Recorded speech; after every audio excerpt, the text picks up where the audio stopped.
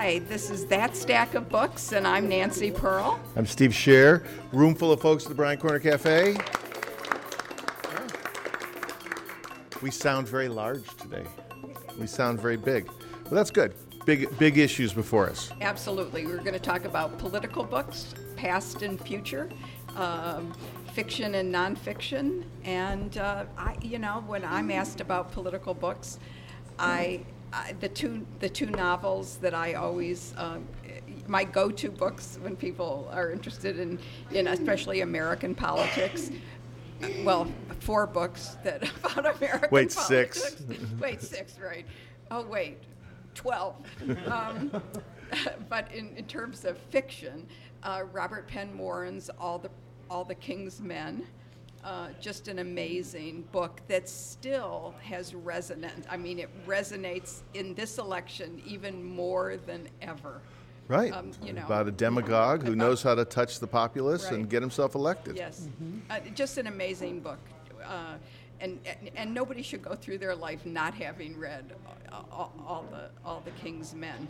But the other one that I always sort of reread, every 5 years or so, is Advise and Consent by Alan Drury. I think that what I appreciate about it more and more is the picture it gives of a government that works.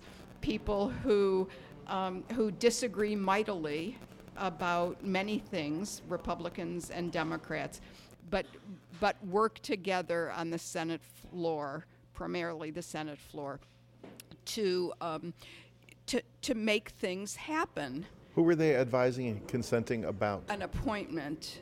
Yes, a cabinet appointment. A cabinet in that case, right? appointment, right. And Alan Drury became, I would say, a whack job later on in his books. But this book, which was, I believe, his first novel, I think shows us a picture of Washington that we're probably not going to see again in our lifetimes. And some of us at the table are young, so. No, we will never see that, right? We'll never see, that's just not the way America's operating anymore. Right. We're more like the UK now. Our political parties will fight, and it'll have to be majorities that will squeak things through. The 2 Gore Vidal books, which again I feel everybody should experience Gore Vidal's Burr, his historical biography, his fictional biography of Aaron Burr, and Lincoln. Sometimes I feel there are so many books out about Abraham Lincoln, and good books that are out about Abraham Lincoln that examine everything in his life from childhood through his death. But I think that Gore Vidal, in this form of a historical novel, he just manages.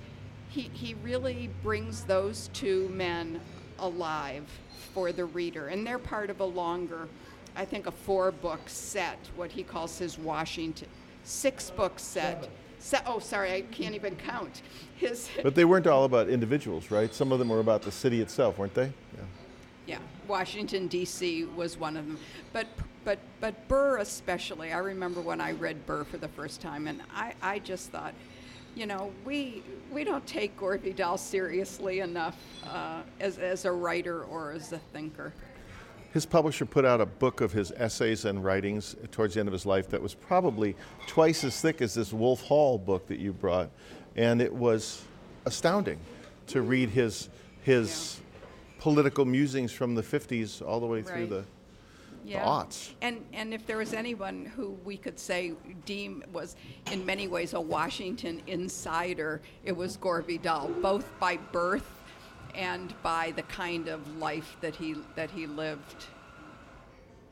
You could say that Gore Vidal also kind of ushered in the type of language that is the type of political discussion that has become prevalent in America today, because I was teaching my interviewing class and I used the Gore Vidal, William F. Buckley, 1968, I think it was ABC commentaries from the conventions. And they were terrible to each other, and they called each other names, and was good TV that made them both very well known and probably got high ratings. Yeah. You can imagine the many letters that ABC got in response to those,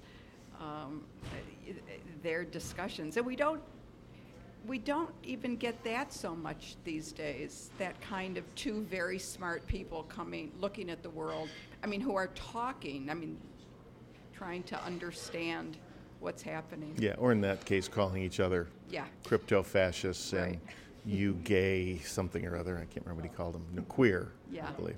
Right. I think it was even worse than that. I think it was fag. Yeah, it was. It was. Right. It was ugly. Yes.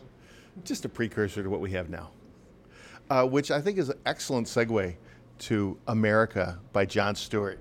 America, A Citizen's Guide to Democracy in Action. I've been reading it again, and there are some great parts, and I'll just mention one. It's the journey of the game of the presidency, where one probably rolls the dice. But honestly, in today's environment, it seems almost lame. Seem tame? Are you saying it seems tame by comparison? Yes. It didn't hit me as funny, maybe just because I think what's going on is so serious. So the book I was thinking about was All the Truth Is Out by Matt Bai, and his argument that in 1987, when Gary Hart was running for president, when he was accused of perhaps, or people were saying, "Are you having an affair?" And he said, "Prove it, journalists, prove it. Follow me. Follow me." And that became this. That was the time when it changed. That personal became political, right. and everything was okay territory. And I think you could trace a line from that, along with Huey Long or all the King's Men, to the way we speak about politics today, which is I can say anything and I can try anything, and if it works, it's good, and if it doesn't, nobody remembers. This is Christopher. There's a series on CNN, as much as I hate to reference them right now, about the history of political campaigns in America, and we always think that this is as bad as it's ever been. And it turns out that it's always been this awful, dating back to the founding of the Republic.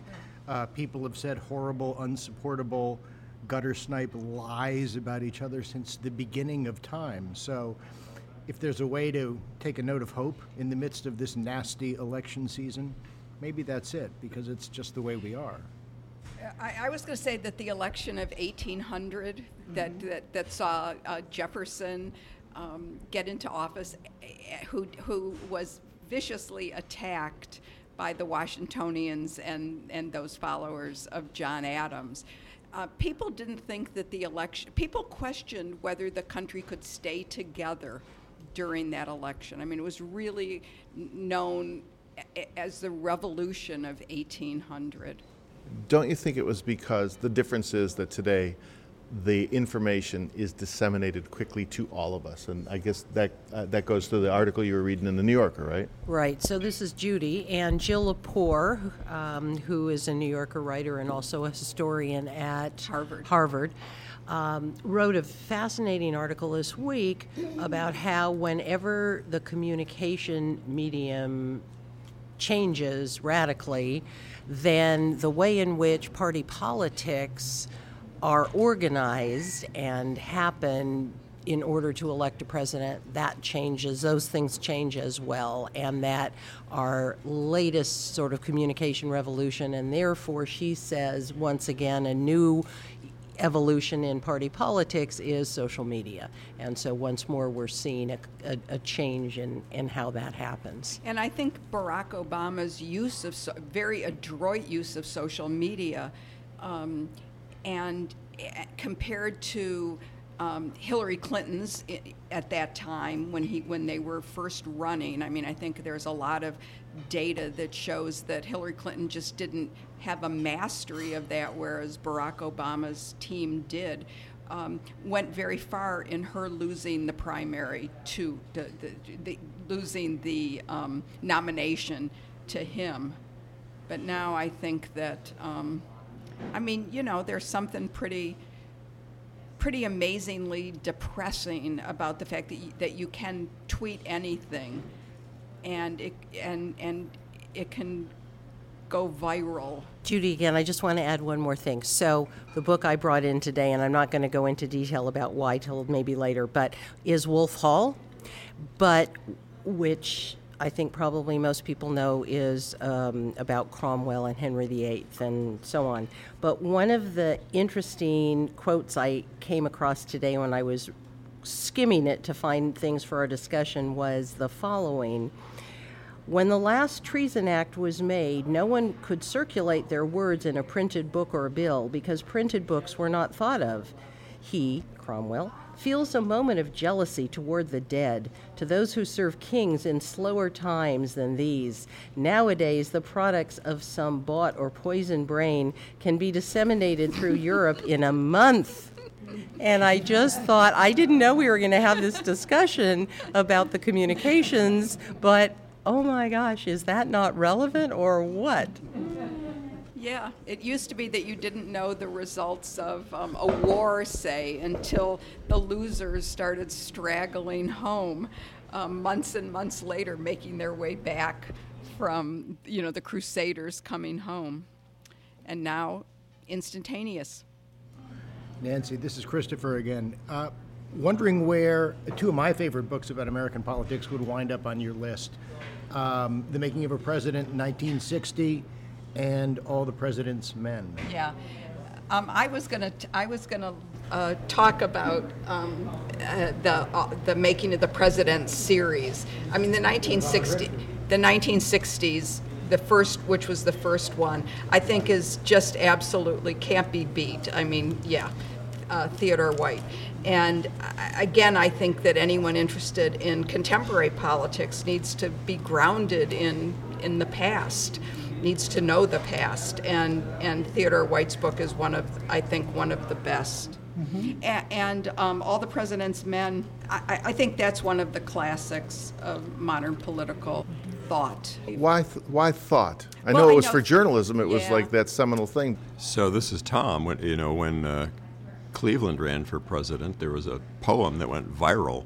Ma, ma, where's my pa? Gone to the White House, ha, ha, ha. Everybody in the country knew that. It was viral.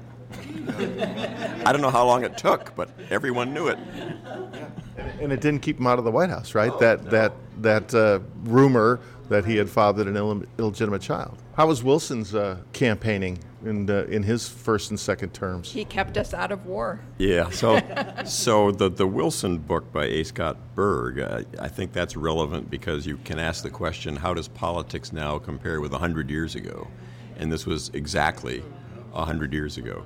And the preamble to that was the election of 1912, when Teddy Roosevelt was so angry at Taft, who had been his best political buddy. He was so angry that he formed a third party, and that allowed Wilson to be elected with like 41% of the vote. And then Wilson turns around in 1916, gets reelected, and then you have a Democratic president fighting with a Republican Senate.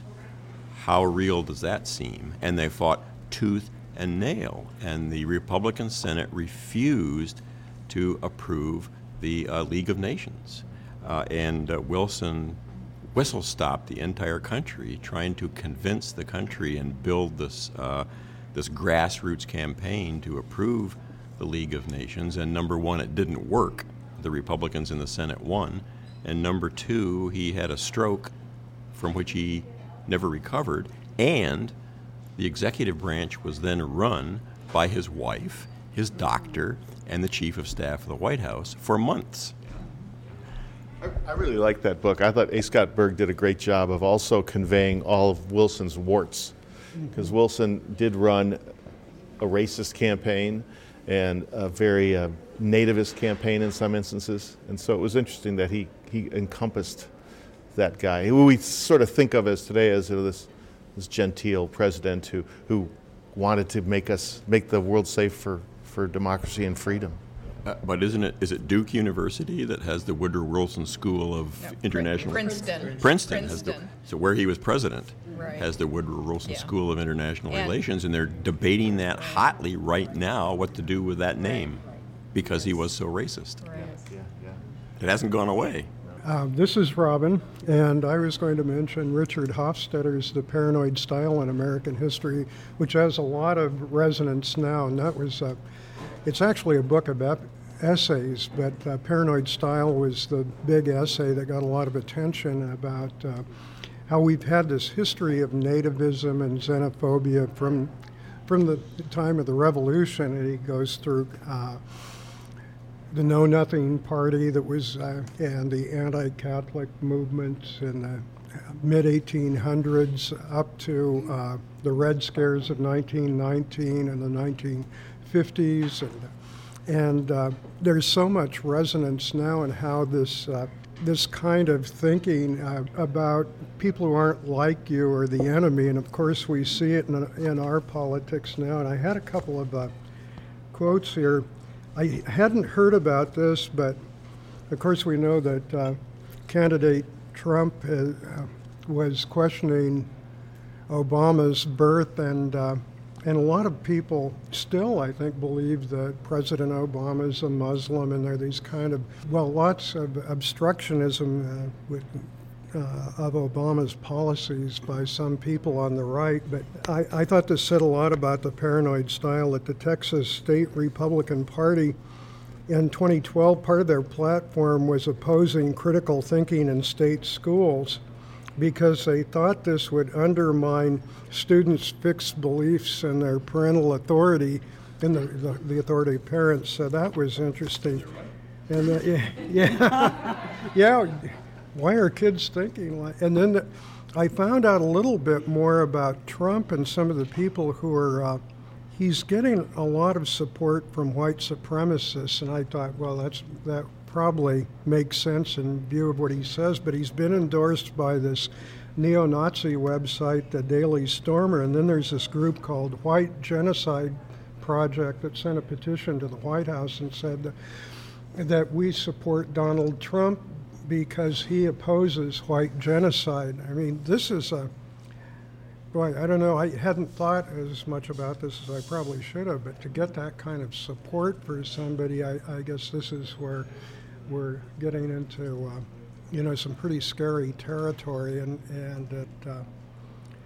So I just wanted to mention Hofstadter, and he won the Pulitzer Prize. I think he wrote Paranoid Style in '64, and he won the Pulitzer Prize for anti-intellectualism in American life in '63. And he was a well-known historian. That theme of anti-intellectualism ties in with the paranoid style, I think, too. Interesting that he would do that in '64 when both parties were guilty of fomenting paranoia. Just wanted to mention, we were talking, this is Bob Beekman, a little bit ago we were talking about the election in 1916, but also you made reference to the election of 1912. There's a book by James Chase called 1912 Wilson, Roosevelt, Taft, and Debs. The election that changed the country. So it was a very interesting election in that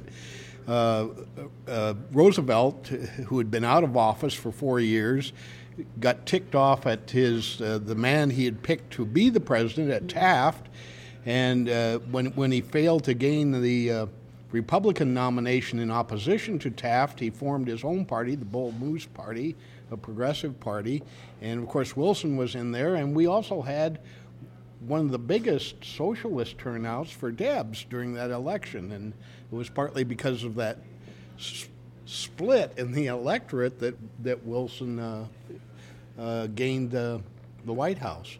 So that for me is a very interesting election, partly because of the insurgents, including the former crowned head who is deciding to be an insurgent against his own party. Is there a line from Debs to Bernie Sanders in American politics? I don't mean in their politics, but in the way, if Bernie Sanders was the candidate it would be socialist. You want this socialist, right? The language would be that. Is there a line from Debs to Sanders in the way Debs was treated, do you think? Do you know that? I would think that actually Sanders is doing better. Debs was definitely had a fairly decent turnout, as you said, 12 million votes, but he definitely was pigeonholed, so to speak. You know, so and the remarkable thing about Sanders as a socialist is that he's at least running this presidential campaign within the Democratic Party, and for the most part, you know, if you ignore the label and just listen to him, he still seems, in a sense, mainstream. Susie, taking a political high ground, which we can use, Team of Rivals by Doris Kearns Goodwin. And then that backs me into Lincoln, which then reminds me of Lincoln at Cooper Union, which is a wonderful story of when he went in his suit he was so proud of but looked so bad, and spoke in his Hoosier twang to the New Yorkers who didn't know who he was. Don't you think that President Obama read Team of Rivals? I think he did. Yeah. Yes, I think he did. I think he said he did. Yeah. And yet, he was not able to create that same. I mean, Lincoln was able to create that, and yet, in this day and age, He should have read Julius Caesar. I was thinking a little bit about that line from Debs to Bernie Sanders today, and I wondered about Henry Wallace and some of these other third-party candidates we've had. And I don't know a lot about Henry Wallace, but he was progressive and ran in 1948. Probably took some votes away from Truman at that time, and you remember Dewey came close to beating Truman. And then you have other third-party candidates on the other side, like George Wallace and Ross Perot, who actually, you know, got a few votes during those elections. yeah, you could trace Ross Perot to Donald Trump in some ways. But who ran in 1980? Who was the? John Anderson. That's right. Yeah. And John Anderson was a much more successful, not only successful, much more reasonable sort of candidate than the usual third-party candidate. And a key concept here, which I think is politically very important. So Wilson got 41.9% of the vote. He got 435 of the electoral votes. And so Berg actually talks about this being an overwhelming victory for Wilson, because if you look at the Electoral College, it was. But in terms of the popular vote, it was not. And the Electoral College really skews and distorts the American political process, which I think is a very important thing to think about. Timothy Egan, yeah, ask Al Gore. Timothy Egan, I was talking to Timothy Egan today. He said that the 538 website was looking at the Electoral College numbers, and if that Donald Trump got everything that Mitt Romney got in terms of states and was able to flip Wisconsin and Michigan, which is possible, he could win. In connection with this is Bob again. In connection with the Electoral College, I was looking at a novel that is based on this strange role that the Electoral College has in our presidential elections. I don't remember the author's first name. His name is Greenfield, and it's called The People's Choice. And his premise is that the president-elect dies between the election and the inauguration, or actually before the Electoral College meets, and all the strange constitutional issues that this brings up. And it's kind of it's not a great book from a literary point of view, but from a make-you-think point of view about our politics, it's pretty interesting. There's a science fiction story by someone whose name I can't remember, but the plot of the story is that election polling has gotten so sophisticated that we are in the story. They're at that point in U.S. history where to decide who's winning, they pick someone at random and they ask them one question: what do you think of the price of eggs? And that person's answer to that question determines who the president will be. And I don't know who wrote it. Do you, Bob? It might have been Isaac Asimov, but I'm not sure. I do remember one of the cute things he does is that the administration is known not by who is elected as president as a result of this, but by the voter. That one individual voter who puts in that human factor that can then be, go through the computer algorithm. Right. Yeah. Yeah, my name is Rita. Well, being that I didn't grow up in this country, I didn't read too many political books referring to the United States, but where I am from, we love to read books about the foreign policy of the United States, especially if they had to do something, with us. So I would mention 3 books that they were they have a very profound impact in me and many people from my generation. The first one is the famous Open Veins of Latin America by Eduardo Galeano, of course, the book that was given to Obama by Hugo Chavez. Then when I came to, we all of us, it was just like a Bible for us. I'm talking about 40 years ago. And then when I moved here, I discovered Noam Chomsky, and I was fascinated by his books for a long time. And then more recently, maybe 10 or 15 years ago, I discovered this book. It was really important for me. The book name is Confessions of an Economic Hitman. Yes. John Perkins. So, well, if you're familiar with this, it's just a very, open your eyes. It's very interesting. John Perkins was a very paranoid guy. I met him, and he was very paranoid. Maybe rightly so. He became a witch. Yeah, he's doing medicine like people in the forest and in the jungle. Yeah. He said he had people coming after him, so maybe that made sense. Hi, I'm Leslie, and the book I pulled out of the bookcase sort of at the last minute was Philip Roth's The Plot Against America. And this is one of those, what would have happened if somebody else had won the election? Man, in this case, it's Charles Lindbergh, who was quite anti-Semitic, won the election instead of Franklin Roosevelt. And he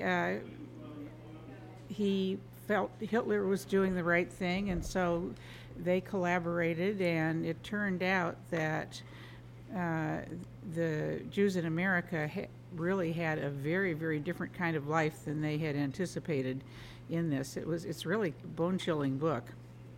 And another one that's humorous, that's sort of about the same time frame, is the Yiddish Policemen's Union of Sitka, Alaska, which is one of my favorites of all time, just because it's so funny about the infighting amongst a very, very small group of people and how silly it gets.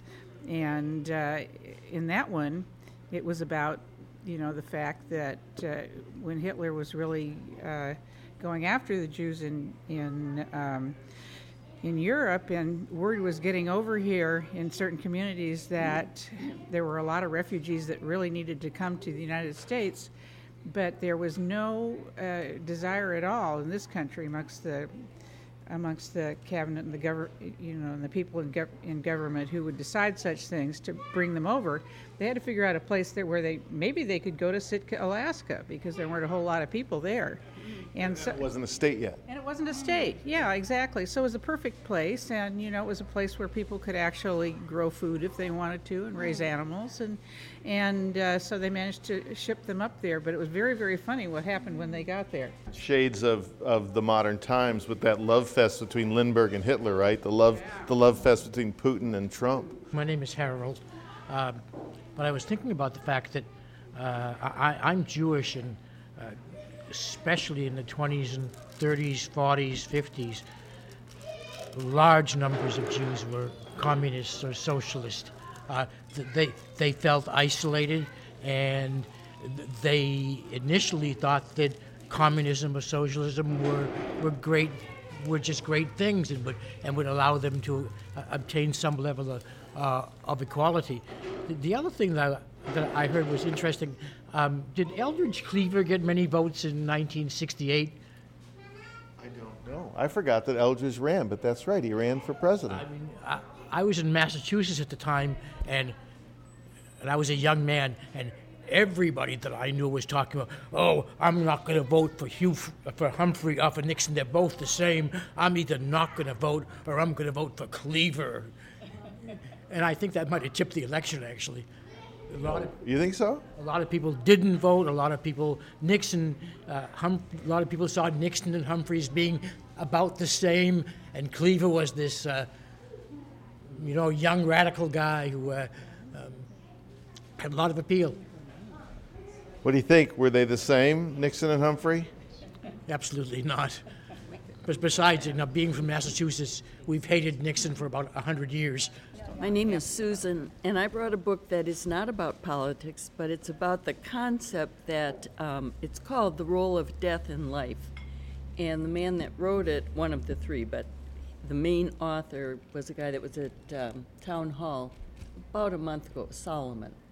And the whole premise is that the fear of death does influence all decisions in life. So with that in mind, I looked at this one passage, having a terrible trouble with this popularity of Trump. And this would explain it all by noting that when things are really bad, like people think they are economically, the environment, so many ways right now, having a charismatic individual perform a striking initiatory act, like he did by announcing he'd be president, shines a magnifying light on him and makes him seem larger than life, enthralls followers who wish they had the courage to follow suit, teeming with admiration and sensing a way to feel significant again. People join the cause of the seemingly larger-than-life leader as a revitalized basis of self-worth and meaning in life. You can also go back, he talks about the feelings of Hitler, and Germany was at such a low point in every way, and he came and he talked like he was bigger than life. I have one other thing I'd like to say about Trump. When he says now he's going to change and start acting presidential, what the heck? Who are you? Now I'm not going to be this obnoxious, self-centered, I'm going to be presidential. Well, I have a little trouble with the truth. I'm not sure this discussion could have taken place in South Carolina. This is Bob. I wanted to mention a writer who's been around, a political writer who's been around for a long time and actually switched sides, Kevin Phillips, whose first book was The Emerging Republican Majority, which really laid out the whole Southern strategy of the Republican Party. It was published in 1969 and basically was the blueprint for what Nixon and his successive leaders of the Republican Party did with their Southern strategy. And then during the 90s, Kevin Phillips decided he didn't like the results, and he started writing books that almost sound like Bernie Sanders. He has one in 2006, American Theocracy, The Peril and Politics of Radical Religion, Oil, and Borrowed Money in the 21st Century. So there's an interesting example of someone who looked at what he did early in his writing career and decided he didn't like it, and has been really writing against it since the 90s. Rita, I just, what you said about the kind of a messianic movement and the attraction of charismatic leaders reminds me of a wonderful book, but I'm not sure if I know the title in English. Erich Fromm, Fear of Freedom. Who wrote it? Erich Fromm. Eric Fromm. At Psychology. What's the name of the book? It was published here under the title Escape from Freedom. You are right. Yes, Escape from Freedom. Wonderful book. Yeah. This is Judy, and I really did want to go back to Wolf Hall for just a second. First of all, because it's one of the best books that I've ever read, I think. And secondly, because the main character, Cromwell, to me, is the essence of a political animal. And so, there are many lenses through which you can view this book, but one of them certainly is politics.